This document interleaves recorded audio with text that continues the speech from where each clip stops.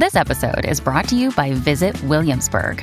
In Williamsburg, Virginia, there's never too much of a good thing. Whether you're a foodie, a golfer, a history buff, a shopaholic, an outdoor enthusiast, or a thrill seeker, you'll find what you came for here and more. So ask yourself, what is it you want? Discover Williamsburg and plan your trip at visitwilliamsburg.com. When you need mealtime inspiration, it's worth shopping Kroger, where you'll find over 30,000 mouth-watering choices that excite your inner foodie. And no matter what tasty choice you make, you'll enjoy our everyday low prices, plus extra ways to save, like digital coupons worth over $600 each week. You can also save up to $1 off per gallon at the pump with fuel points. More savings and more inspiring flavors make shopping Kroger worth it every time. Kroger, fresh for everyone. Fuel restrictions apply. It's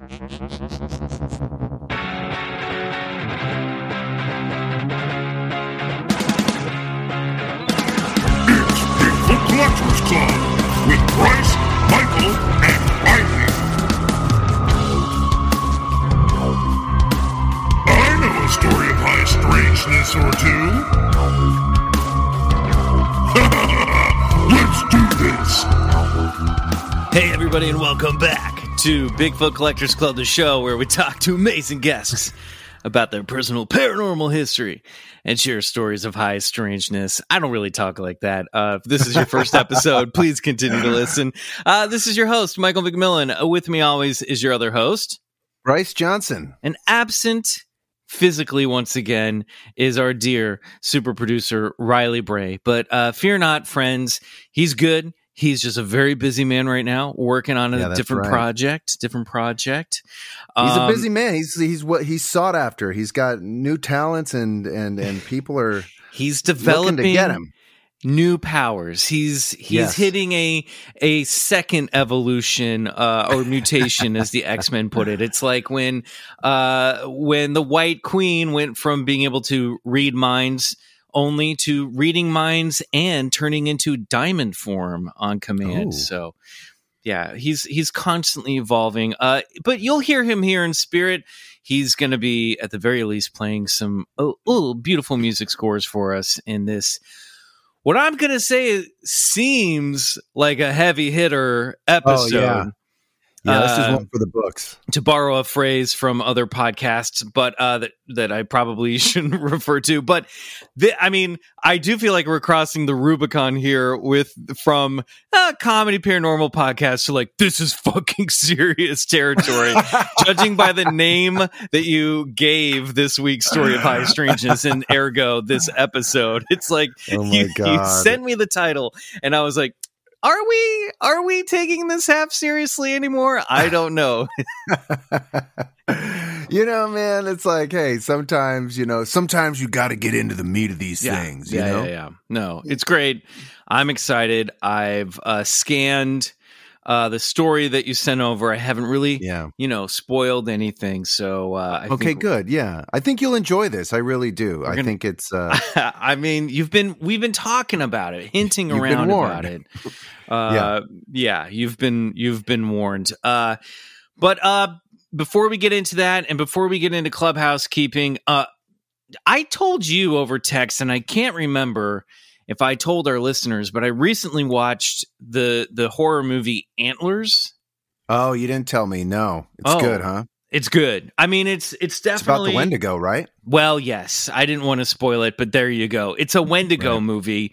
With that doesn't really spoil it. If you're paying attention and you are a Club Scout, you'll probably call it early on. I could tell you it's a Bigfoot movie, and you'd have no idea what the fuck it's about. I mean, we've seen so many of them, That's and true. They varied so greatly from good to bad. So I mean, do they vary greatly? Yeah, you're right. Touche. Do they really? No, check out Antlers starring Kerry Russell, Jesse Plemons. It's produced by Guillermo del Toro. But I thought it was a good, hey man, to your point, Bryce, when we were watching all those Bigfoot horror movies over on the other side, we would often go, gosh, what if they just did this or took this seriously? They could really make a cool monster movie out of this concept. And I think this is a good example of taking cryptid and making the movie, I would say there might be one or two little plot holes in it. Some of the rules, I was like, well, I think I get the rules by the end of the movie. Seems like some stuff got cut out, but overall, I would say definite. If you like horror movies and you like things like The Thing, movies like The Thing that's got a little body horror and gore to it, then definitely check out Antlers. I rented it on Amazon Prime, so find it wherever you want to. That's Michael's movie recommendation of the week. Love it. I'll check it out for sure. Great. Well, let's get into some club housekeeping here, Bryce. I just want to remind our listeners that they can dress up and show their love for Bigfoot Collectors Club by heading over to our merch shop at tpublic.com. You can click the link tree in our bio on Instagram at Bigfoot Collectors Club or Twitter at Bigfoot Pod to get a direct link, or go to wearecampfire.media and smash that shop button and smash that button. Smash it. We are planning some new merch for 2022, so fret not. We have one inspired by The Other Side. I've got another one in the mix. Actually, I got two in the mix. Damn. There's going to be some stuff this spring and summer. Don't you worry. I love our merch. Yeah, I always get so excited by all that. Just tickles my fancy. Yeah, Michael. If you like our inside jokes, if you want to sport Ultimate Champion T-shirt from the Zombie Bigfoot's Scary 16, then have a little beat up ET with a thrown in it reference in Natty there. Light and a patch. Natty Light. I have the coffee mug of it, and let me tell you, it's a conversation starter. It is. We still have Popsicle Bigfoot out there. We've got our 2 Wet Hot Alien Summer shirts out there. We've got Zombie Bigfoot himself by Tyler Benz. That's out there. So great. Lots of great artists, lots of great stuff. A lot of it comes from the listener community. So go check that out. You're not only supporting us, but you're supporting, spreading this awesome BCC inspired art around, keeping the BCC memology strong. And, the more shirts you buy, the more artists will pay to make more shirts. So that's right. There you go. And you can extend your love and support for BCC by joining our Patreon, BCC The Other Side. For $5 a month, you get 3 bonus episodes plus access to our entire backlog of exclusive BCC episodes, which is around 176 drops at this point. On our latest Patreon drop, we released the full track for Riley's score for our Sierra Sounds episode. This is the first time we've ever dropped an exclusive music track. And if you like it, we're talking about launching a second tier where not only would you get your guaranteed 3 bonus episodes every month, but the original soundtracks by Riley that he composes for our Stories of High Strangeness. And that would include digging into the archives and releasing music from our entire backlog. Now, Riley's not here to confirm nor deny whether this is going to happen. If you're a listener and you want this to happen, let us know, because we haven't pulled the trigger yet, but I think we all want to. Yeah, you're going to want that, man. Riley works so beautifully and meticulously on these songs of high strangeness, and they're a vibe, man. Whether you're listening to them in your car or you just want to do a little meditative high strangeness meditation, choice is yours. They'd be great. I like this idea. If you're a writer, if you're an artist, they're great for or just getting work done around the house, just to have those cool synth sounds happening and maybe make things a little spooky. Seems like a no-brainer. We love Riley. We love his music, and we want to share that with you guys uninterrupted. And finally, don't forget to follow BCC on your favorite podcast app so you never miss an episode. And please do give us a 5-star review. If you do, we may read it on the show, just like this one from Apple Podcasts. Mama Wolf 216 writes, seriously obsessed with these incredible guys. 5 stars. Woo-hoo. Sounds like someone is threatening to kill us, or maybe they're just fans. I can't tell. Mama Wolf, Thank you so much. I'm teasing. Thanks, of course. Mama Wolf. That's it. That's all you got to do. And of course, like giving us 5 stars, it just helps get the show in front of more eyes. It's that whole algorithm thing that is sometimes amazing and sometimes destroys our planet. But in this case, it's amazing. So help us get the show to more people by giving us a 5-star review. We love you guys. All right. Dustpan and broom. I'm putting it in the clubhouse Clean closet. Kitchen floor. Clean kitchen floor right there. We're done. I've killed all the ants, and now we're just going to get down to some good old fashioned clubhouse minutes here. I brought in a BCC News article this week that I think you're really going to dig, Bryce. Oh, wow. Okay. Guardian on February 4th, I believe.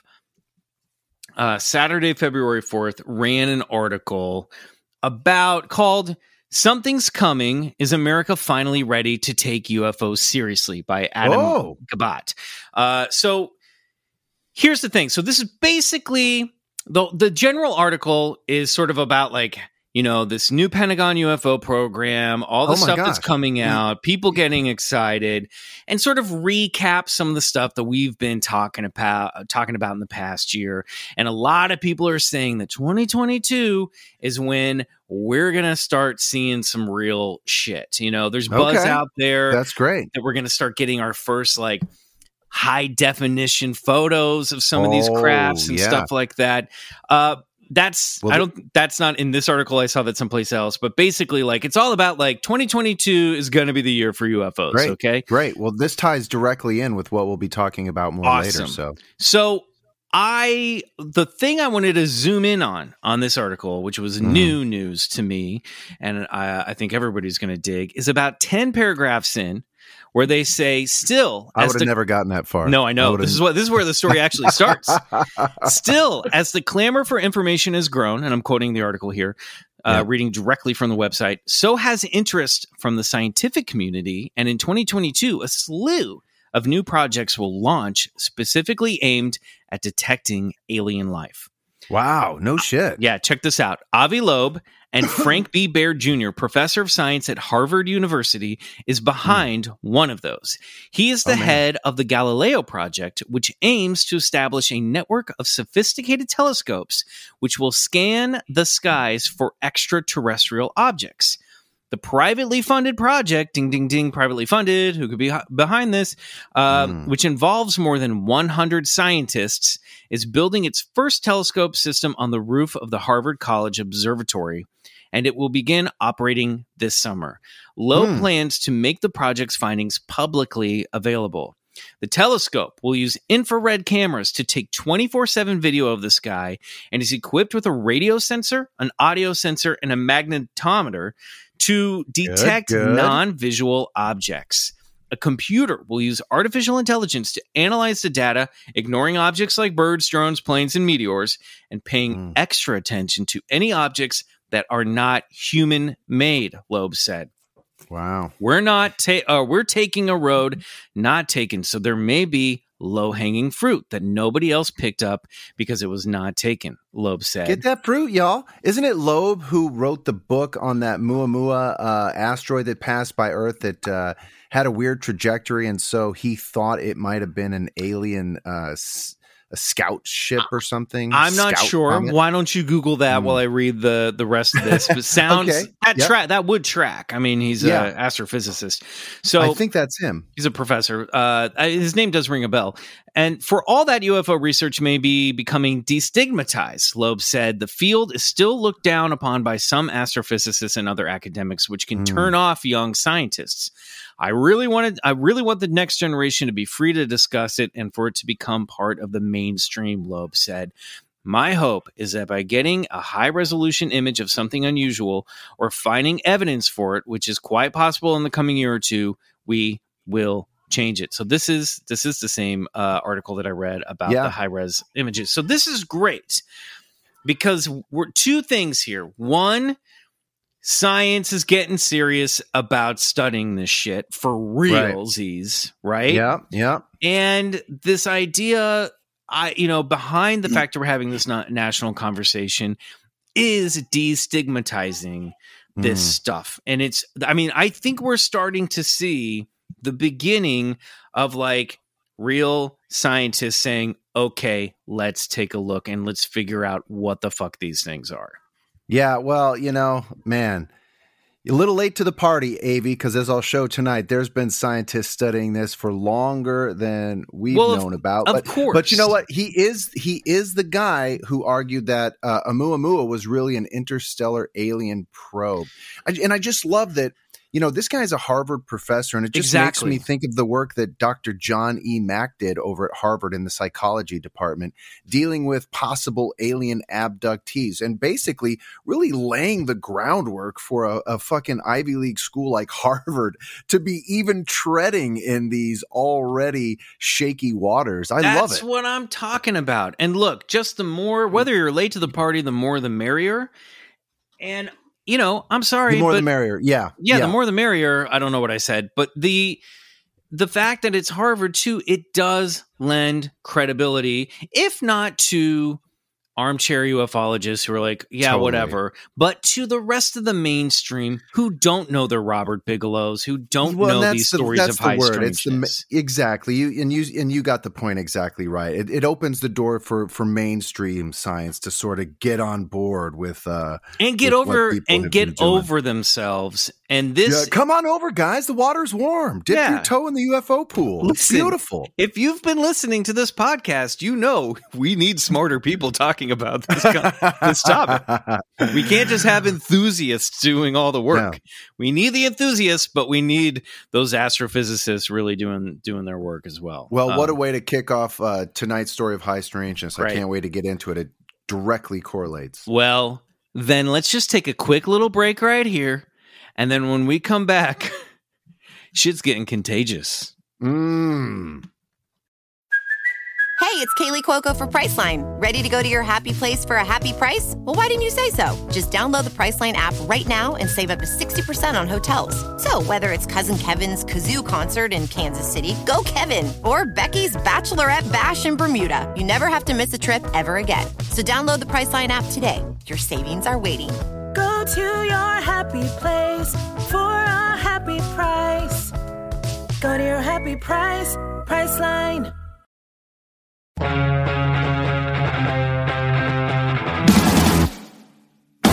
All right, everybody, sit back, relax, get a Coca-Cola, because we're returning to a fabled place among Bigfoot Collectors Club. It's one of Bryce's favorite haunts.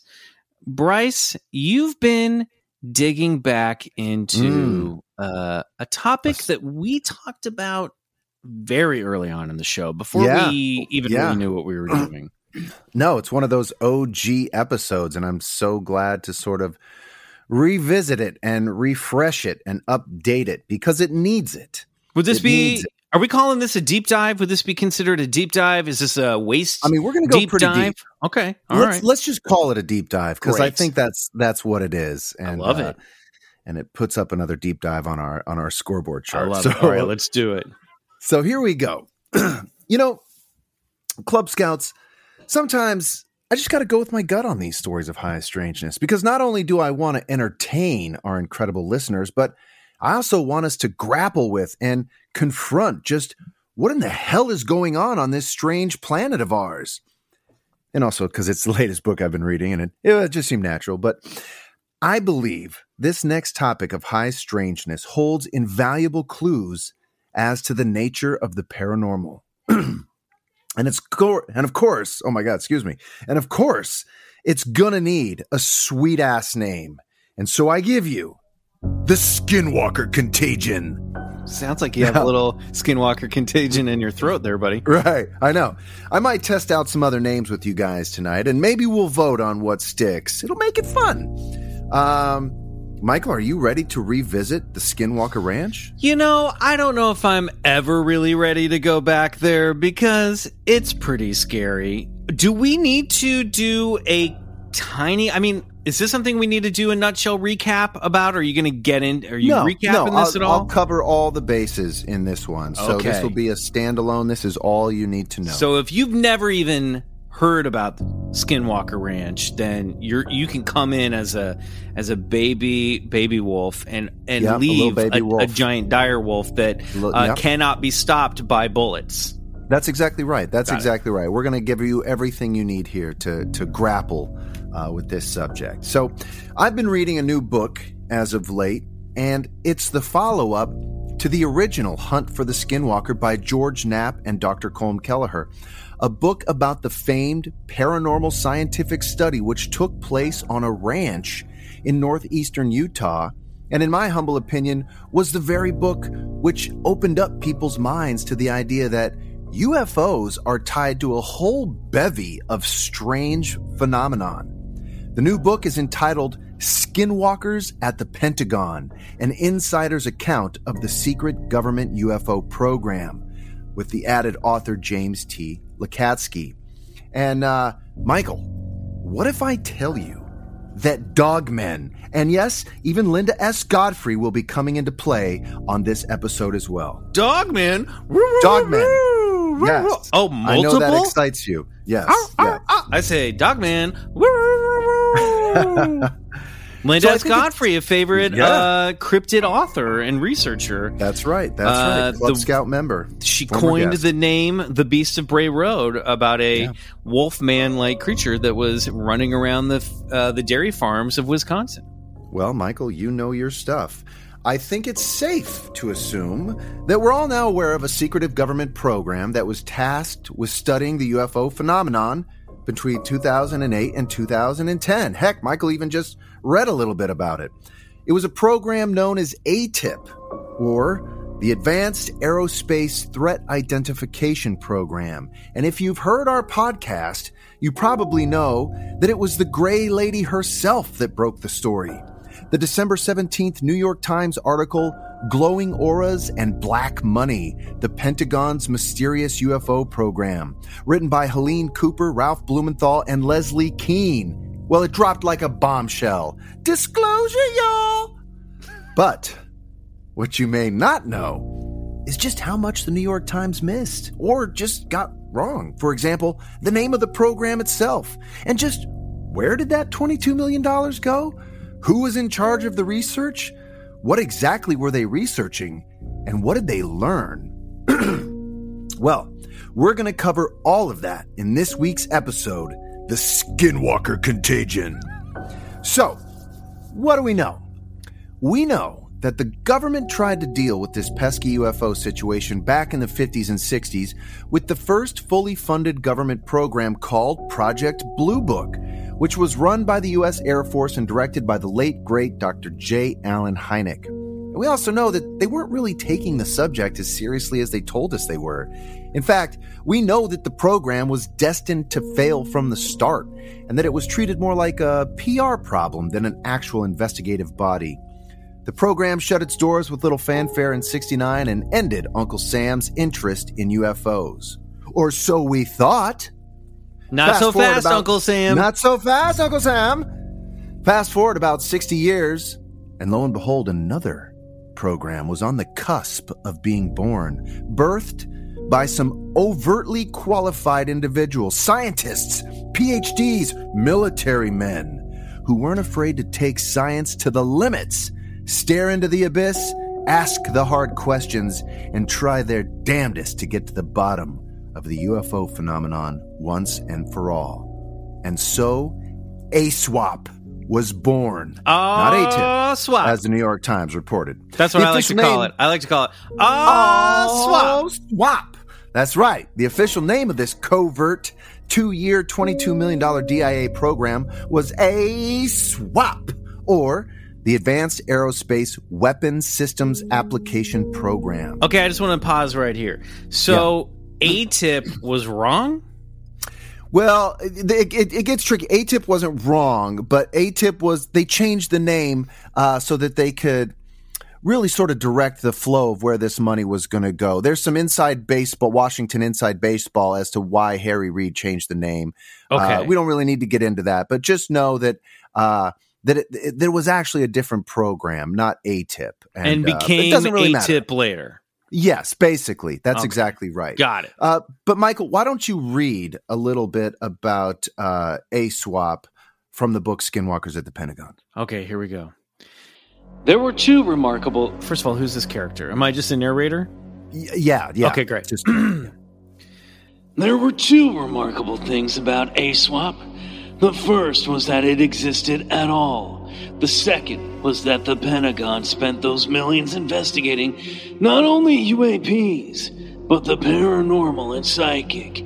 How the paranormal and psychic correlates to UAPs. That's right. Michael, can you read that last part again? The paranormal and psychic correlates to UAPs. That's right. The decision to study paranormal phenomena associated with the UFO topic was not taken lightly. In fact, a significant number of constituents existed both inside and outside the Defense Intelligence Agency argued that, look, ASWAP should only focus on researching the technology of UFOs, not the weird shit that goes along with it. But thankfully, a new breed of researchers had convinced him otherwise. But I'm getting ahead of myself. Let me take you back to how all of this got started in the first place. Enter Robert Bigelow. Hello. And the infamous Skinwalker Ranch. I hope that's not the voice you're going to use for him later. But hey, everybody. My name's Robert. Some people call me Ghost Bobby because I'm into the paranormal and I never text ladies back. Well, for those of you who don't know what Skinwalker Ranch is, it's a place in northeastern Utah called the Uinta Basin. And in that basin, there's a ranch that has been host to all kinds of nightmarish phenomena, including, but not limited to, intelligently controlled orbs and lights, structured craft, including your classic flying saucers, unidentifiable animals, inexplicable livestock mutilations, Bigfoot creatures, poltergeist-type phenomena, apparent holes in the sky, portals, and a whole host of other seemingly otherworldly phenomena. You name it, it was happening on Skinwalker Ranch. Insiders began to call it the Paranormal Disneyland. Early on, the ranch caught the attention of real estate tycoon and billionaire Robert Bigelow, who's no stranger to UFOs. In fact, Robert witnessed a slow descending craft outside of his parents' house when he was just a boy, sparking a lifelong fascination with the subject of the strange and mysterious. When Bigelow caught wind that a rancher and his family were selling a ranch in Utah due to the high amount of paranormal activity that was not only strange but hostile, Bigelow swept in and bought it right on the spot for around $200K. Needless to say, you know what? Almost what Elvis paid for Graceland when he bought it at 22 years old. Needless to say, the rancher and his family were damn happy he did. Now, a man obsessed and driven by life's bigger questions, Bigelow saw an opportunity where others just saw problems. And so he set out to do something no one had ever done before. Create an elite team of specialists who were on the cutting edge of frontier scientific research and use the Skinwalker Ranch as a living, breathing paranormal laboratory. Michael, I thought of you when I was sort of researching Bigelow again, and he really reminds me of like a Marvel superhero guy. Like, who would be his equal to like somebody putting together a team? I mean, this is obviously there's shades of Tony Stark here with being like the rich industrialist, and then, putting together a team is very Nick Fury. But, his obsession with the occult might also make him a good candidate for he's got a little bit of Dr. Doom in him. You know what I mean? And Dr. Doom, is traditionally a very bad baddie. But there's times when he's he's helped the Fantastic Four and done good things. Gotcha. Yeah, I don't know. That makes sense. No, I like that. I like that answer a lot. I would say probably leaning more in the Tony Stark camp, Sure. Well, Robert Bigelow formed NIDS, or the National Institute for Discovery Science. And I'm never going to get over the name of that. Yeah. Well, he brought in... You might as well have just called it Nerds, You know what I mean? Like, you've got to be catchy with these acronyms, especially these government alphabet soups. You got to sort of like think ahead. Like, no, that doesn't really work. What? Oh, NIDS, that's good. You got to be a real confident paranormal scientist to just plow ahead with that acronym. Well, what he does do is bring in some of the biggest names in the field, like the famed computer scientist and ufologist Dr. Jacques Vallée, along with physicist Dr. Hal Puthoff of Stanford Research Institute fame, who is known for running government studies on psi phenomena and remote viewing. Former astronaut and U.S. Senator Harrison Schmitt, Dr. John E. Mack of Harvard, who we just talked about, and former U.S. Intelligence Army Officer Colonel John Alexander, who, by the way, is going to help us with our spoon-bending party later on. Rachel, you're invited to that. Along with full-time staff members, biochemist Dr. Colm Kelleher, and physicist Eric Davis, and microbiologist George Onett. Okay, can I interrupt again and ask a question? Yes. It's okay if you don't know this off the top of your head, but where, because this gets a little muddy, where... Okay. Where are we in the timeline? Are we in the 70s here? Are we in the 90s? Like, when is Bigelow forming NIDS? That's a great question. I think NIDS was formed, let's see, Skinwalker Ranch came out in like, what, 90? I want to say like in the 90s? I don't know. It feels like a very 90s thing. Yes, I think it's the 90s. Yeah, the NIDS Psi bought Skinwalker Ranch after journalist George Knapp first wrote about it in 1996. Okay. Doesn't say when NIDS. Sense. Okay, NIDS probably was 92, 93, 94. So early. We're talking. Founded in 1995. Perfect. There you go. Okay, great. There you go. Okay, great. I think I like to have context that totally for like pertains. Where, because when we hear Jacques Vallée, I'm like, that could have been in the 60s, 70s, 80s. I don't know where. It's a great point. Great point. So 1995 is about where we are. Good call. Good catch. Now I'm going to read. Do you think that they were like really getting into Third Eye Blind while they were also studying? There's no doubt. Yeah, okay. There's no doubt. Probably playing. Do my crystal meth to lift you up until you break. Just on heavy repeat out in the desert. Totally. This comes from the book. Quote: "Conversations at the dinner table revolved around a strategy for grappling with, for want of a better term, the phenomenon. None of the dinner attendees had any illusions about the subject.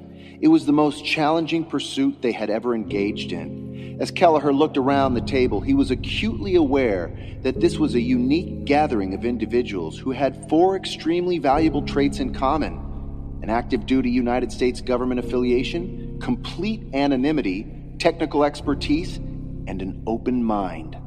Kelleher knew that it was rare for a group with these kinds of talents to focus on a problem as arcane and controversial as this one." End quote. It wasn't long after the team was in place that the activity on the ranch began to spike.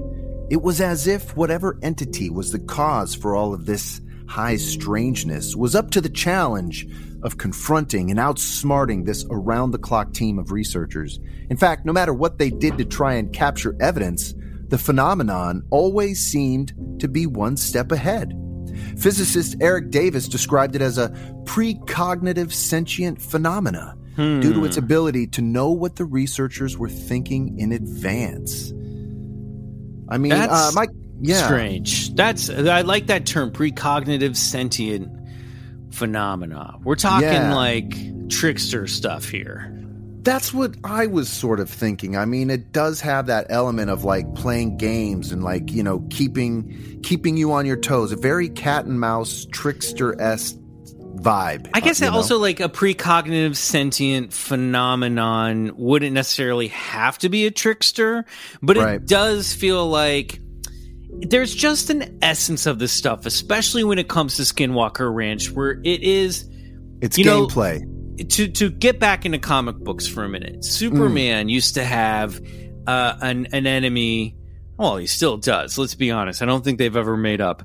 But named Mr. Mxyzptlk, who was an imp from the 5th dimension. And he would come around every now and then and just do weird things like turn Metropolis, skyscrapers into giant candy, bubblegum machines. And, he would just like turn reality upside down, and the only way you could get rid of him was to get tricking. He was like a Rumpelstiltskin. Like Superman would have to come up with a way to get him to say his name backwards, and then he would disappear for like another year. You know, right. And it's like one of those things like, what can Superman not fight? It turns out it's like a fifth dimensional elf, you know, because it's just beyond his power sets. But I love that. If only they could find the name out of whatever this is and say it backwards. Yeah, it's got that feeling to it. There does seem to be, you know, and maybe what it is when we're staring into the abyss or we're staring into the unknown, maybe it is sort of like, it's one of two things where you are actually contacting an entity on the other side who wants to F with you, or there's some type of mirror effect happening where it's like a negative feedback loop where the user's putting intention into it, and then that intention is getting like somehow echoed back. You know what I mean? Well, that's great input, and we're going to touch more on that later, but that's a very astute point. Absolutely. Well, word traveled fast in clandestine circles of intelligence that Bigelow had dibs on studying the UFO phenomena up close and personal. And a few curious individuals wanted in. Individuals like Dr. James T. Lakatsky, an intelligence officer serving in the Defense Intelligence Agency's Defense Warning Office, who was an expert in areas of adversary, electronic warfare, and directed energy weapons capabilities. Laser beam shit, people. Laser beam shit. Lakatsky wrote a letter to Bigelow seeking permission to visit the ranch property. He wrote, I presently work in the Defense Warning Office of the DIA. The purpose of my visit would be to assist me in developing a strategy on how my office can characterize the potential threat aspects of the phenomena encountered in your research efforts.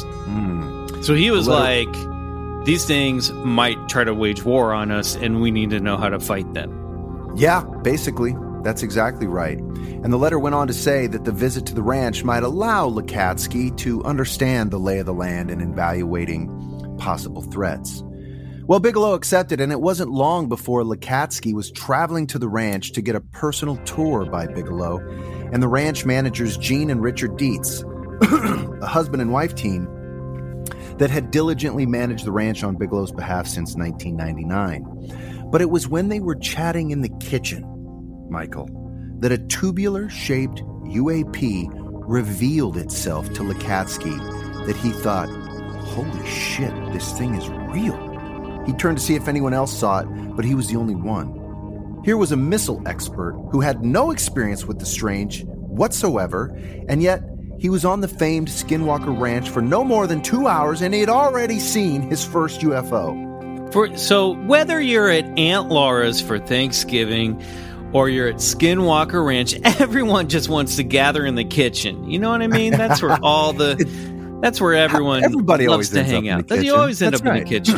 Even the UFOs. He saw a UFO in the kitchen or outside the window? From the kitchen. What? He saw one in the house. It was in the house. The UFO was inside the house? Inside the house. It was a tubular-shaped craft inside the house. How big? Not very big, maybe the size of a desk. That's pretty big for being inside the house. Yeah, maybe it wasn't in the house. God damn it, Michael, I don't know. Wait, the UFO is coming from inside the house. Okay, well, however you want to imagine this story, maybe he saw it from the kitchen outside. Do you think that maybe it was just one of the Dietzes with a cold hot dog that they were standing by the edge of the door and they were just poking it through the threshold to make it...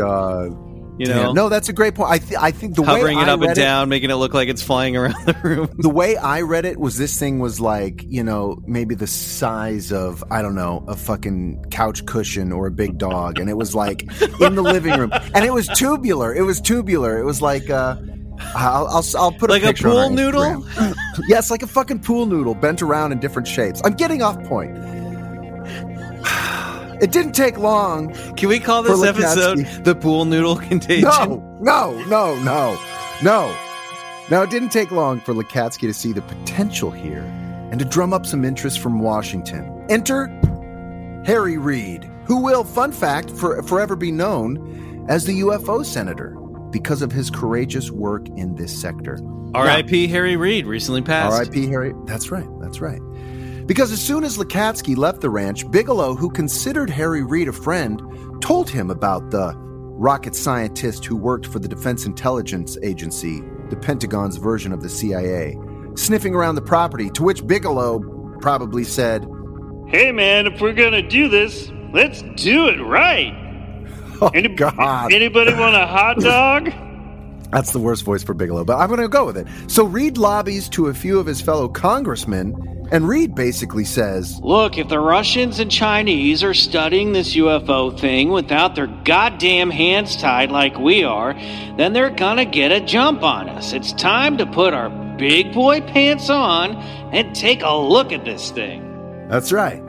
So as the Senate Majority Leader, Reid meets in a classified location in the United States Capitol with two key members of the Appropriations Committee, members who controlled the dark money, the non-public money.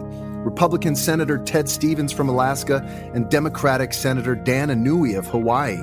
Inouye, who'd had his own experience of running into a UFO while flying combat missions in World War II. And, you know, I kind of just loved this idea of a Republican senator, a Democratic senator, reaching across the aisle to fucking get something done once and for all. But then I was like, but of course, it's Alaska and Hawaii. You know what I mean? It's yeah. Like, hey, it guys, just makes sense. Why don't you try to solve some problems that are here on Earth while you're at it, okay? We'll do it. So Harry puts out a government bid for a proposal, basically on this backwater website for defense contractors, where he lays out a laundry list of goals to be achieved through the program.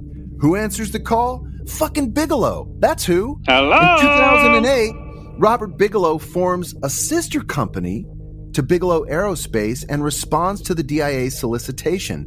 The name of his new company was BASS, or Bigelow Aerospace Advanced Space Studies. I mean, the guy's already building inflatable space labs for the International Space Station. Seriously, he's doing that. And he's also got one thing nobody else does. A fucking haunted ranch in Utah with scientists already in place. It's a no-brainer. And not to mention, you know, he was the only one to answer the call. Boom, contract awarded. And so ASWAP was born. ASWAP! ASWAP! And now that you're all caught up, Michael, would you mind reading from Skinwalkers at the Pentagon? This was a UFO program, period. That was its perfect purpose from the start. I tell you what, doing this voice really hurts my throat. And furthermore, this was about how UFOs might, I'm going to go a little easy on it, fit into the realm of what might be considered the paranormal. Lakatsky believed then, as now, that a study focused solely on UFOs, on various unknown nuts and bolts type craft flitting around in the skies over military bases and facilities, would never get to the heart of a much larger and complicated mystery.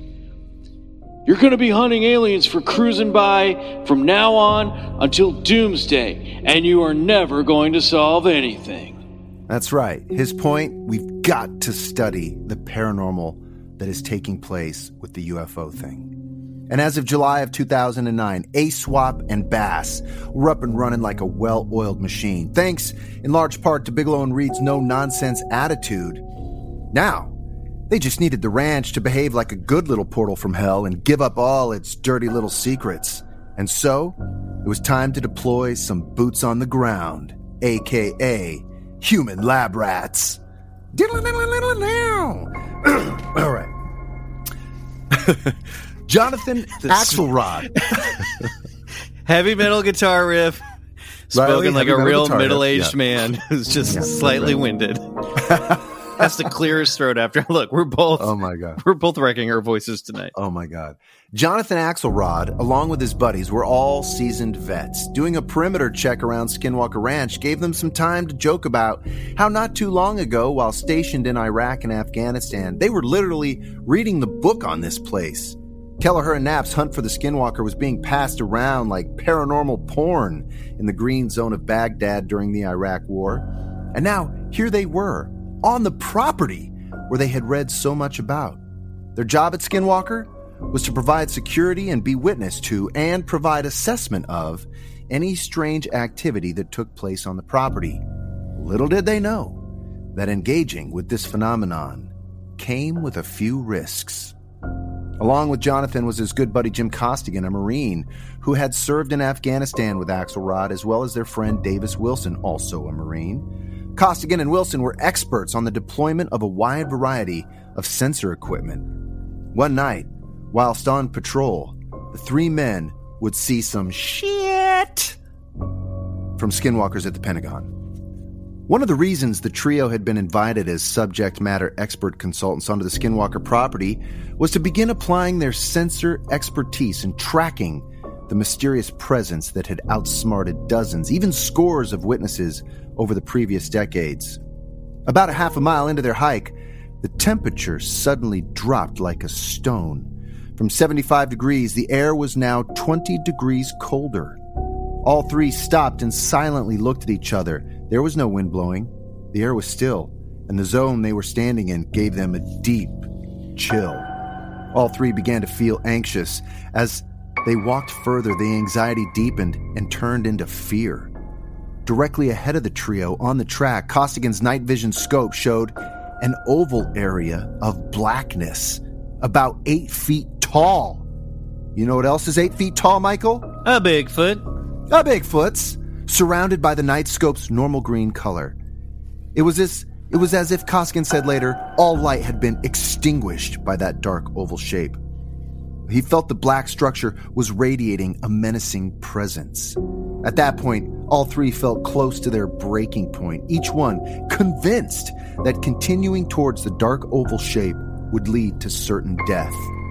Without a word, the three began to retrace their steps, as if guided by the same direct order. Slowly, they all walked back. The terror began to subside.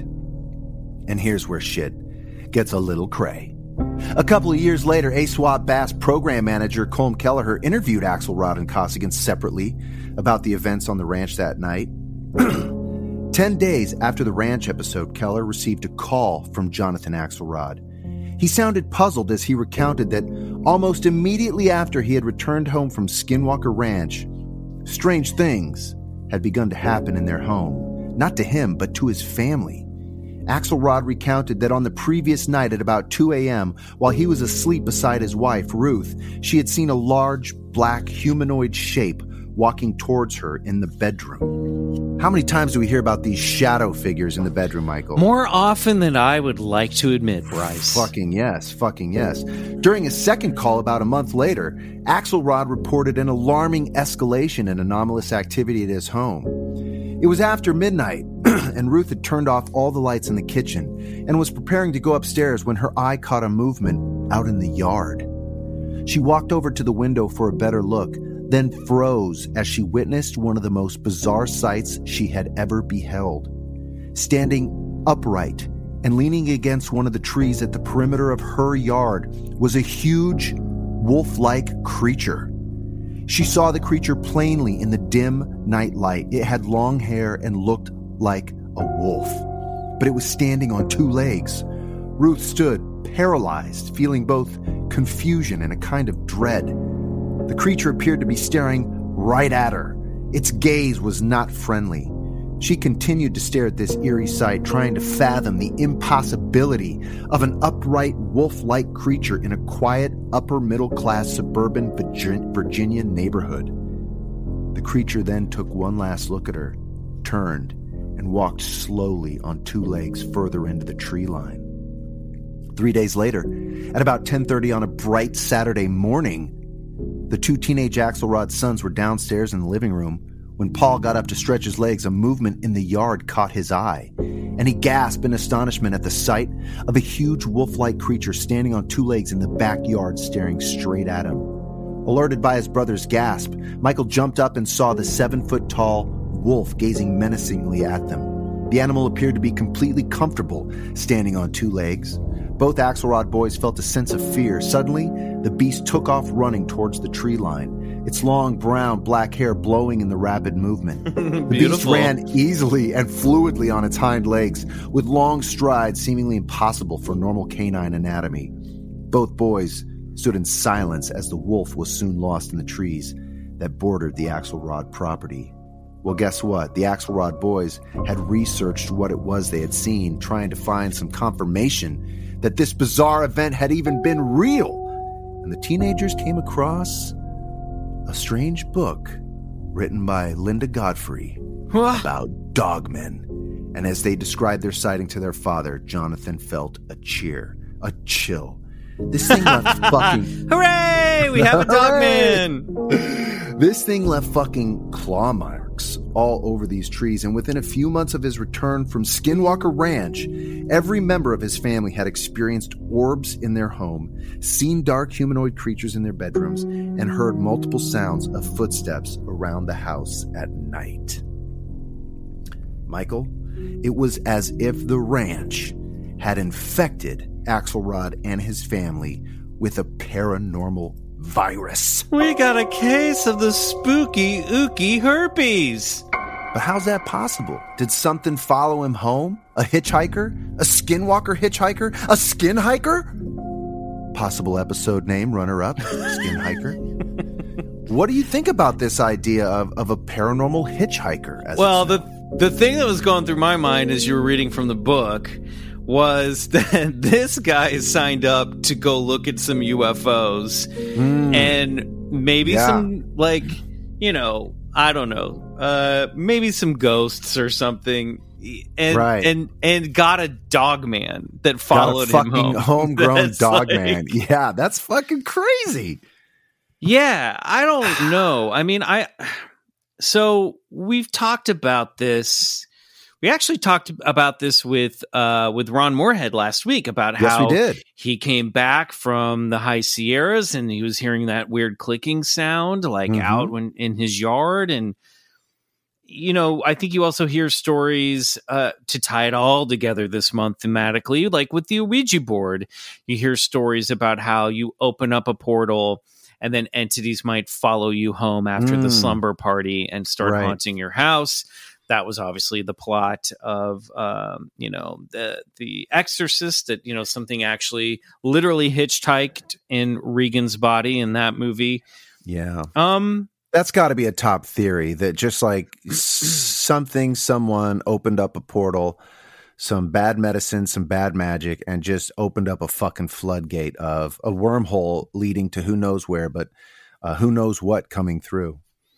Yeah, I don't know. I mean, I guess I mean, there's also it's hard to say that they're not connected, you know? Yeah, obviously. But why? The thing that's, okay, here are my notes for the paranormal. Here's why this wide range cast of characters. Why dogmen? Why Bigfoot? Why UFOs? Why shadowmen? Like, it's like the phenomenon's greatest hits, you know? Yeah, where's the consistency in this? You know what I mean? It's there's a rule in script and screenplay writing where they say you don't want two types of magic in a script. You can't have a script have this magic and then you add another. Like if your script's about vampires, you then don't add UFOs to it. And all this stuff really contradicts that rule, you know? What if it's us writing the script? What if like these are archetypal sort of images or themes that recur in the human species as we evolve, and maybe this is a representation of like it's picking up on that. This is what I'm saying when we're getting into this negative feedback loop, where instead of it being a trickster spirit, it's actually echoing something back of your own psychic energy, right? And you said that, yeah. And for this guy, Axelrod, Jonathan Axelrod, so was he one of the Marines? Let me go back up. No, he was. He was in charge of the. Okay, so I'm going out on a limb here, right? But like, this is a guy who's like a trained, you know, for lack of a better term, predator, hunter, soldier. So maybe his shadow self echoed back to him and his family is that of a wolf or a wolf man, you know, something that's like a keen, lithe, hunting, killing machine, you know, I'm not trying to categorize all Marines as killers, but I'm, you know what I'm saying? I'm just trying to like, I'm sure they would take that as the highest compliment. Hell yeah. But my father was a Marine. But like, so maybe it's something like that is what I'm trying to say. It. Like, this is me. This is me trying to let's break the story here. I've got notes and let's try to make this make sense. Well, because that's the problem is with all of this. And again, maybe it is the trickster thing, which does want to make you feel crazy. And then when you try to tell people about what's happening to you, nobody believes it. But then what's the point of the trickster spirit fucking with you in that way? You know what I mean? Well, I love where you're going with all this. Hold those thoughts. We're going to come around to all this at the end and just try and sort of unpack it some more. But that was a great starter unpacking. Thanks. I finished that sentence, looked down, and then smushed a mosquito with my finger. I know. And you were like, kill ants earlier. I was like, I don't do that. No. What if I'm an ant? Ants I don't want to kill, but mosquitoes, they don't serve any purpose. Oh, man. Yeah. Okay. I feel bad. No. I always say, look, every time I kill a bug, which is not often, it's usually just a mosquito. Spiders, I take out. Ants, I try to, I fortunately haven't had them in a while. Knock on wood. Every time I kill a mosquito, I say, I'm sorry. And then I say, come back. Good. And then I say, come back as a puppy. Shut up, you do not. Yes, I do. That's so fucking good. I'm sorry about that, little fella. Come back as a puppy. We'll play. Yeah, come back as a puppy. That. Well, we needed that little. So, Michael, it wasn't just Axelrod, right, who experienced unexplainable paranormal activity after having visited the ranch. There was also others. An intelligence officer by the name of Juliet Witt. Witt was a Pentagon analyst of the highest order, a badass bitch who had seen her share of war-torn hell. Can I say that? I don't think you can, but it's fine. We'll allow it. It's not. Yeah. I wanted to take it as a compliment because she's like, you've been through stuff. I just think that the first female character you introduce in the story you immediately call a bitch is not okay. I'm just saying that as your partner. I'm going to just say that over without the B word. I like, because it works without the B word. What about a badass babe? I would just slightly misogynistic. Babe's no good either. How about just badass? Yeah, I think just badass is the way you want to go. Witt was a Pentagon analyst of the highest order, a badass who had seen her share of war-torn hell. That's better. That's so much better. But nothing would prepare her for what she was about to encounter. You see, Witt wanted to assess the Skinwalker Ranch property herself, see what all the fuss was about. Well, one night at the ranch with Colm Kelleher, and she would get her wish. Oh, boy. While Witt was stirring uneasily in her chair and was beginning to breathe quickly, she was a seasoned and well-trained DIA analyst, and she had been on multiple tours that had involved danger on many levels, but she was still unprepared for being a sitting duck in a paranormal Disneyland, waiting for whatever choose to come out of the night. I basically wrote that, but moving on.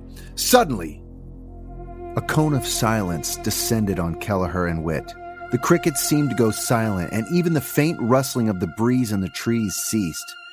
Turning around, they saw a creature ambling towards them from the south. It was the size of a 150-pound pig, and should have been making considerable noise as it walked, yet the cone of silence dominated the moonlit scene as the creature glided past within 30 feet of Kelleher and about 50 feet from Witt. To Kelleher, it appeared the animal had a series of dinosaur-like spines on its back and also sported a very large, flattened, beaver-like tail. Even Kelleher, who had spent hundreds of days and nights on Skinwalker Ranch and had already been exposed to his fair share of bizarre anomalies on the property, felt a distinct chill as he watched the surreal animal shuffle silently away. Kelleher looked at Witt, who was staring in astonishment at where they had last seen the creature. Quickly, as if a spell had been broken, they hurried around the corner to get another look at the bizarre beast, but nothing was visible. Witt and Kelleher then ran to the north end of the homestead, and still no sign of the creature. 10 minutes later, the pair were searching feverishly in the area when Bigelow joined them. I kind of just got the thought that, like, Bigelow's the beaver dinosaur. Yeah. He's like, right? He's in one of those inflatable T-Rex costumes, running around. Did you see something? Hiding behind furniture with a pool noodle, trying to make it look like it's a UFO floating in the kitchen. Oh, my God. Well, it's not a noodle. A few weeks later, Bigelow and Kelleher would learn that Witt's eventful visit to the ranch was only the beginning of an invasion of frightening phenomena that penetrated her normally quiet and serene Virginia townhouse. Within a week of arriving back home, Witt told Kelleher that her roommate suddenly began screaming in fear at about 2 a.m. She heard him yelling in the adjacent room that somebody was standing over his bed. She quickly activated all the lights and found there was nobody in his room. It took hours for her roommate to calm down. In her first conversation with Kelleher, Witt explained that she had lived in that townhouse for a couple years and nothing like that had ever happened before. She also reported hearing loud banging sounds from her kitchen and heavy footsteps on her stairs the previous night. She confessed that her roommate's hysterical reaction to this paranormal invasion was more frightening than the actual event itself. A week later, she calls Kelleher to report that on the previous night she was slowly backing out of her driveway when a gigantic bird that looked like an oversized owl had swooped down and literally attacked her car. Right, with talons striking her windshield and her hood with great force. It was only after jamming her foot on the gas that she avoided another attack from the owl. Witt reported she'd never seen an owl that fucking big before. And on one occasion, Witt and her roommate were in the living room when 2 wine bottles suddenly fly off the wine rack, hurl across the room in front of them, and smash loudly and messily on the opposite wall. Witt was adamant she had never experienced any events of this kind in her townhouse before her visit to Skinwalker Ranch. It was as if she had brought something back from Skinwalker Ranch to her quiet, affluent Virginia neighborhood. But Witt was not the only one to report bringing something back with them after visiting Skinwalker Ranch. By the end of the Bass program, this phenomenon had escalated to alarming levels, often with medically deleterious consequences. Yeah. So what do you think of that? Here again is somebody else who takes something back with them and now is seeing shadow figures in the room, hearing footsteps, shit's flying off the fucking walls. Yeah, and it's affecting the other people, too. It's you're not just bringing it home and you're seeing stuff. It's your wife, it's your roommate, it's your kids.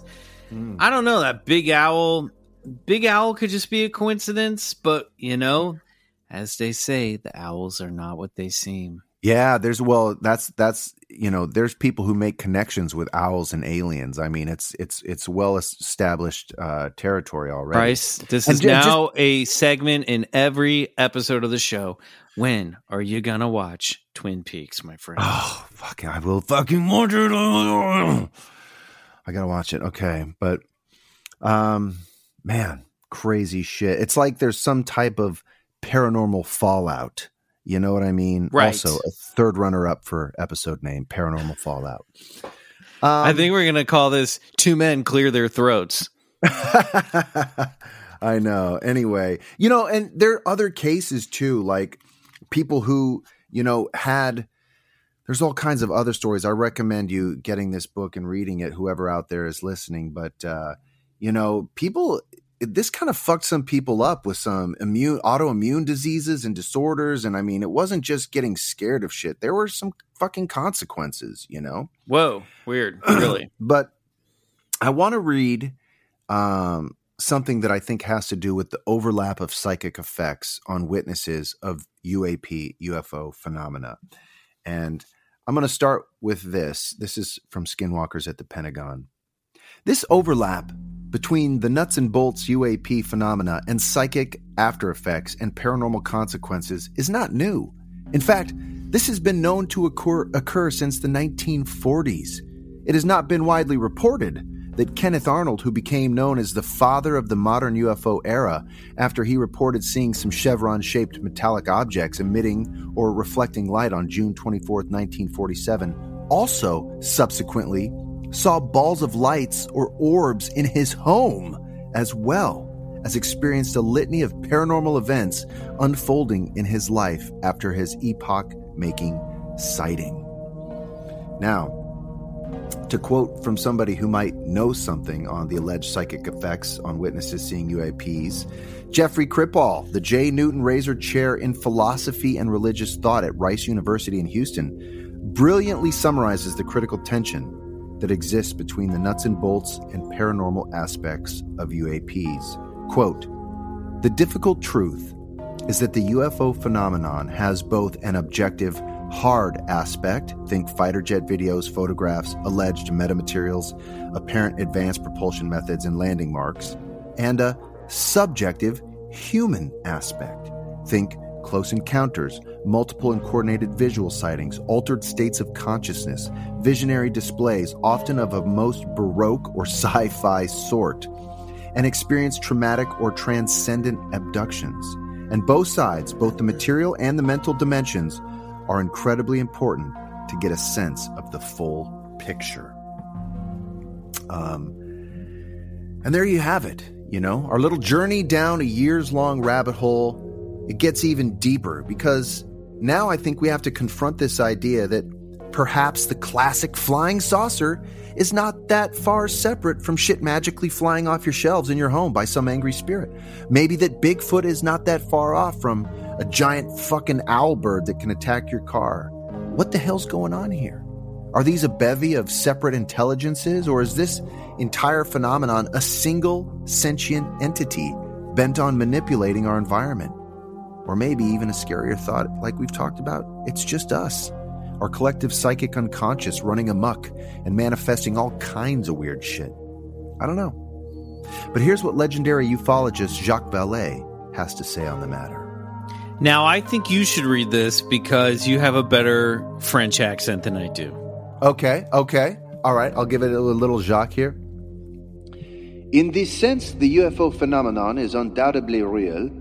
They represent a fantastic technology controlled by an unknown form of consciousness. What does it mean then to say that it may represent a control system? And what is the quantity that is being controlled?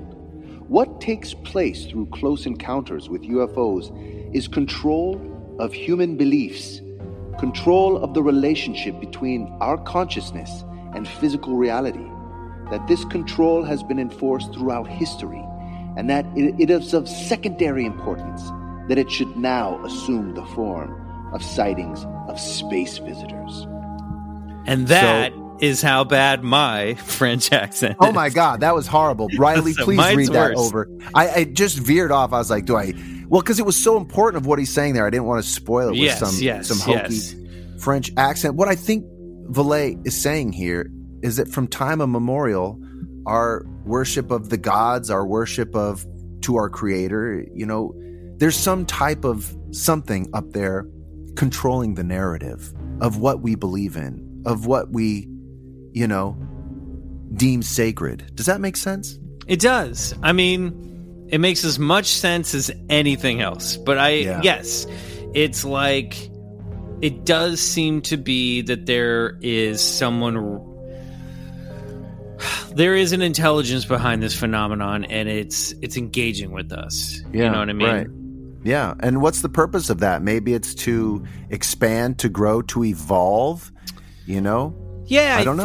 I think it has to be, if there's an evolutionary purpose, and if it's something that our own brains do, it's got, which, you know, is harder to justify unless we're projecting some weird psychic shit that we don't really know we can do. I don't know. It's got to be to kind of keep our brains fluid. You know what I mean? Yeah, engaged. And not get locked into the three-dimensional reality. That's what it is. It's like, yeah, I think that's right. Don't get locked into, even though you're down in this reality, even though we don't know what the point of life is, we don't know what reality is. You know, it's sort of reminding us that there is something else beyond the four walls that you're sitting in right now. And 100%. Don't get stuck in this. I love that. I think that's fucking spot on. You know, Robert Bigelow in January told Las Vegas investigative reporter George Knapp. January 2021. Are you there? Yes. Oh, sorry. You just said in January. Oh, in January. Your notice said in January 21. Okay. Yeah, sorry. Yeah. Say that again. Sorry. Bigelow in January 2021 told George Knapp, I did not know with whom we were communicating, And there are two choices, basically. There were either discarnate entities, non-human entities, or ETs. Isn't that three choices? I think it is. I think he's lumping the discarnate non-human entities into one. Oh, okay. So they're either discarnate non-human entities or ETs is what I think you're saying. Yeah, well, that makes sense. You know, Michael, even though the ATIP or ASWAP program... And I say to that, by the way, why not both? Why not both? Oh, why yeah, aren't good. ETs the discarnate non-human entities? Yeah. Yes. I mean, that's why we're doing the good work here. Even though those programs ended approximately 10 years ago, the attention and buzz generated from the New York Times article in cases like the Tic Tac encounter have moved the needle, so to speak. No longer do news stations have to play the theme to the X-Files while talking about UFOs. In fact, after confirmation from the Pentagon about the validity of the UFO videos taken by fighter pilots, the Navy has now offered to change their policy in regards to reporting strange craft in the skies. Quote, "The Navy is updating and formalizing the process by which reports of any such suspected incursions can be made to the cognizant authorities," they said in a statement. Lou Elizondo, supposed head of the program ATIP, added, quote, "These aircraft, we'll call them aircraft, are displaying characteristics that are not currently within the U.S. inventory nor in any foreign inventory that we are aware of," Elizondo said of objects they researched. And not only that, but a brand spanking new agency was born, Michael. That's right. On August 4th, 2020, Deputy Secretary of Defense David L. Norquist approved the establishment of an Unidentified Aerial Phenomena Task Force, or UAPTF. The Department of the Navy, under the cognizance of the Office of the Undersecretary of Defense for Intelligence and Security, will lead the UAPTF. I would have called it FAPS. Now, they've established that new agency to improve its understanding of and gain insight into the nature and origin of UAPs. The mission of the task force is to detect, analyze, and catalog UAPs that could potentially pose a threat to U.S. national security. So now we have an agency in plain sight dedicated to getting to the bottom of the UFO phenomenon. Can they do it? Michael, would you just read that last little fun fact? The authors are aware that the ASWAP BASS data warehouse, rather than lying fallow in a dusty warehouse or on a discarded hard drive, has been recently reactivated and is currently in use in various locations related to government studies of UAPs. Talk about comic books. Doesn't that sound like a plot to a comic book? Recently reactivated. Yeah, old they're just UFO like turning files. the lights back on. But it's Yeah. But there, part of me thinks that like the Bass Data Warehouse is really just like one public storage garage, like somewhere on the outskirts of like Tucson, Arizona. You know what I mean? Like it's either very cool or it's someone's basement. I think it's very cool. And, I think it speaks on exactly what you read in our BCC news story, that there's something's a brew, right? Like there's so much to this already. And if we've taken the stigma off looking at this thing seriously, then like you said, more scientists can get involved and maybe, just maybe, we got a chance at this thing, For me, the big takeaway here is that the government, as represented by the people mentioned in this book, are highly interested in Bigfoot and his portal hopping capabilities. And I'm serious, because they are aware and studying all aspects of this phenomena, and that includes, but not limited to, UFOs, black triangles, big hairy monsters, cryptids, classic saucers, mind saucers, orbs, poltergeists, alien intelligences, cats, dogs, hogs, frogs, you name it, Michael. They're looking into it. Yeah. I mean, I don't know, man. It's wild.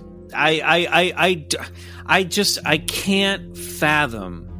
I really can't fathom, at least in our lifetime, let alone are we going to be able to like pinpoint the nature of flying saucers. Okay. Mm-hmm. Maybe we're going to get some good pictures. Maybe we'll even confirm that they're interdimensional or they're coming from another planet. Sure. But how the fuck are we going to link all these things together in a tangible, concrete way. Not that like authors like Colm Kelleher, sorry, you Kelleher, said it, Kelleher, and George Knapp aren't already doing that work. But it's one thing to go, okay, these all seem to be related, and then it's another thing to be like, this is how they're all related. Right. That's a fucking even bigger question. Yeah, totally, man. It's just like, I guess just kudos to us for kudos to us. Could you imagine, by the way, could you imagine that if we had invited some like supporting co-star or star from some like, network sitcom onto this episode to just, and episode. They ended up sitting and listening to that hour-long lecture that is madness and well, you know what I mean, whatever, lesson, totally story of high strangeness. Yes. Like, you wonder why we didn't have a guest on today. Well, now you know, because Bryce went cuckoo again. No, I'm just saying, I'm like, oh yes, we had one of the supporting cast from Be Positive sitting through this one. I totally, what I mean? It's a lot, and this, you're exactly right. I mean, this is the meat and potatoes for those of us who are into this and who are, wondering what the programs were about that the government had started looking into this stuff. And I just think that, we've talked about this. There is a connection. I like how you put it. We've obviously established there's a connection with all this different type of phenomena, but you're interested, and now so am I. How does that work? What does that mean? You know what I mean? Like, I want to know. I don't know. I think at a certain point you have to be like, well, what does it mean to me? You know what I mean? Almost like at the point where if you're getting this far, like if your two sons are like setting down their Super Nintendo because they're seeing a dog man in the backyard, like then I think you have to start interpreting everything as sort of in terms of dream symbology. You know what I mean? Yeah. And maybe that is the whole point of all of this anyway, is for all of us to start thinking more on a symbolic level of what things mean as opposed to a literal level, that maybe the universe is not a literal universe. Yeah, well put. I love that. Well, I guess just one final question remains. Would you visit Skinwalker Ranch? I don't want anything to follow me home. I guess there's no guarantee. Obviously, the podcast co-host in me would absolutely want to go. And I would only want to go with like you and Riley. You know what I mean? Yeah. And then, hopefully some paramilitary guys who can protect me. Yeah. From and maybe Mystic Dylan to put a protective spell over us too. Yeah. Something. We would need a couple of cultists. We need to bring like Greg and Dana Newkirk along. Yeah, exactly. We'd have to like arm up a little bit. But I don't want anything fucking with me or my family when I get back home. That's the only thing. So we'd have to like research how to ward yourself. I would go in with some heavy fucking wards is what I would say. Totally. Yep. Well, buddy, great fucking job. You did it again. Thanks, I think people are going to love this. We should wrap it up because Riley's fingertips are bleeding from scoring this one. Before we go, Bryce, any plugs you want to give our listeners? Sure. Speaking of large, hairy, upright walking cryptids, new season of Expedition Bigfoot. Season 3 is out on March 20th. I'll let you know where you can catch it, but probably Travel Channel and Discovery Plus. Have you heard if it's going to be back on an exclusive Discovery? For those of us do we need to renew our Discovery Plus? I will get back to you on that. I think we might be in luck for having it air simultaneously linear on the Travel Channel as well as the Discovery Plus app. But I will double check back in on that and let you guys know. But mark the calendar, March 20th. Love it. I want to remind everybody listening, since Riley's not here, that the new Spindrift album, Riley's band, Spindrift, Classic Soundtracks Volume 3, is available for purchase over at alternativetentacles.com. go to releases, click on that tab, scroll down. It'll be there. You can get a physical copy of the album in vinyl like I did, or it is now available to download or stream digitally. So look for it in those platforms as well. So check it out. I know that Riley and the band would really appreciate it, and it's good fucking music. You know what Riley's capable of. Check out Classic Soundtracks Volume 3 by Spindrift. And then, I teased this last week. I've teased it a little bit. Bryce, I got some big news. Yes, I know you do. Are you ready for this? Oh, fucking A. I'm doing a new podcast. What? I'm launching a new podcast in March with Campfire Media. Our friends here. It's called Slate Your Name, and it's me talking to other actors and creators about navigating the business, the entertainment industry, and sort of exploring why the fuck am I still doing this weird job after 20 years of living in Los Angeles. If you're a fan of the show, thanks, buddy. There will be familiar guests coming up that have been on Bigfoot Collectors Club. Some guests that haven't been on Bigfoot Collectors Club. There might be an episode with Bryce coming your way very soon. I don't want to. We think we've locked down the date, but until it gets a little bit closer, I don't want to give you a hard release date. But I believe it'll be coming out on Tuesdays in March. So you're going to have a little more podcasts to listen to and help break up the wait between Bigfoot Collector Club episodes. I'm very excited. I started working on this during the hiatus, and it's obviously a very different kind of show, but I hope it has the same kind of conversational, welcoming, fun vibe that we've established here on BCC. It absolutely does, dude. I mean, if there's one thing I love talking about the paranormal as much, it's talking shop, man. And that's being in this business. There are so many fucking great stories about rejections, wins, just mental weird health, celebrity encounters, name it. Yeah, surviving rejection, all this stuff we're going to talk about, and I'm very excited about it. So again, it's called Slate Your Name, which is, of course, a reference to slating your name before you audition. You have to say your name, your height, and your location. So I kind of tie that into this show. But I'm very excited about it. So wait for that. And I will follow me on Instagram at McMills, and I will be announcing an exact release date for the first episode very soon. But it's going to be, I think, that very first Tuesday in March. So love it. You guys, by the way, this is exclusive. I have not told this to anyone publicly yet, so our listeners are getting the scoop first. Well, congratulations, man. I think it's going to be fantastic. I'm excited. Thanks, buddy. Yeah, I'm excited too.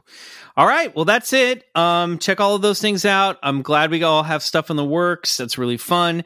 We love you guys. Thank you for listening to the show. Yes. And until next week, good night. And go get regressed.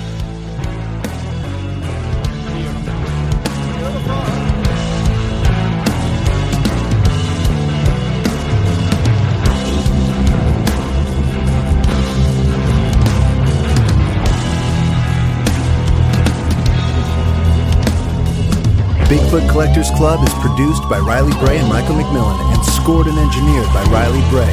Our theme song, Come Alone, is by Sun Eaters, courtesy of Lotus Pool Records. Do us a favor and support the show and unlock 3 bonus episodes every month by becoming a member of our Patreon, BCC The Other Side, which can be found at patreon.com/Bigfoot Collectors Club.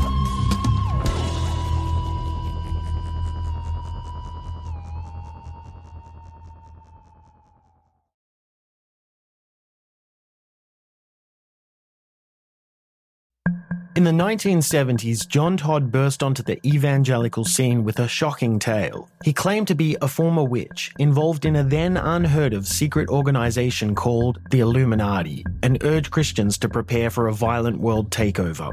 First of all, the number one weapon in everybody's home should be a 12-gauge pump shotgun. Hear the amazing story of one of the originators of the modern-day conspiracy theory. From Magnificent Noise and Sony Music Entertainment, this is Cover Up, the Conspiracy Tapes. Hey guys, Heather Ashley here, host of the Big Mad True Crime Podcast. If you're looking for a true crime podcast with all of the details and none of the small talk, you have found your people. Each week, we dive deep into a new case and learn everything there is to know, from getting to know the victim and the impact their case has had on those around them, to the investigation into what happened to them and who is or might be responsible. And if the bad guy looks like he might drink whiskey by a dumpster or has the social skills of an ogre, we say it because we were all thinking it anyway. As the name suggests, we get big mad over true crime, and I would love to have you join our incredible community of listeners with big hearts and zero time for small talk. Subscribe to Big Mad True Crime anywhere you listen to podcasts and listen to new episodes every single Monday.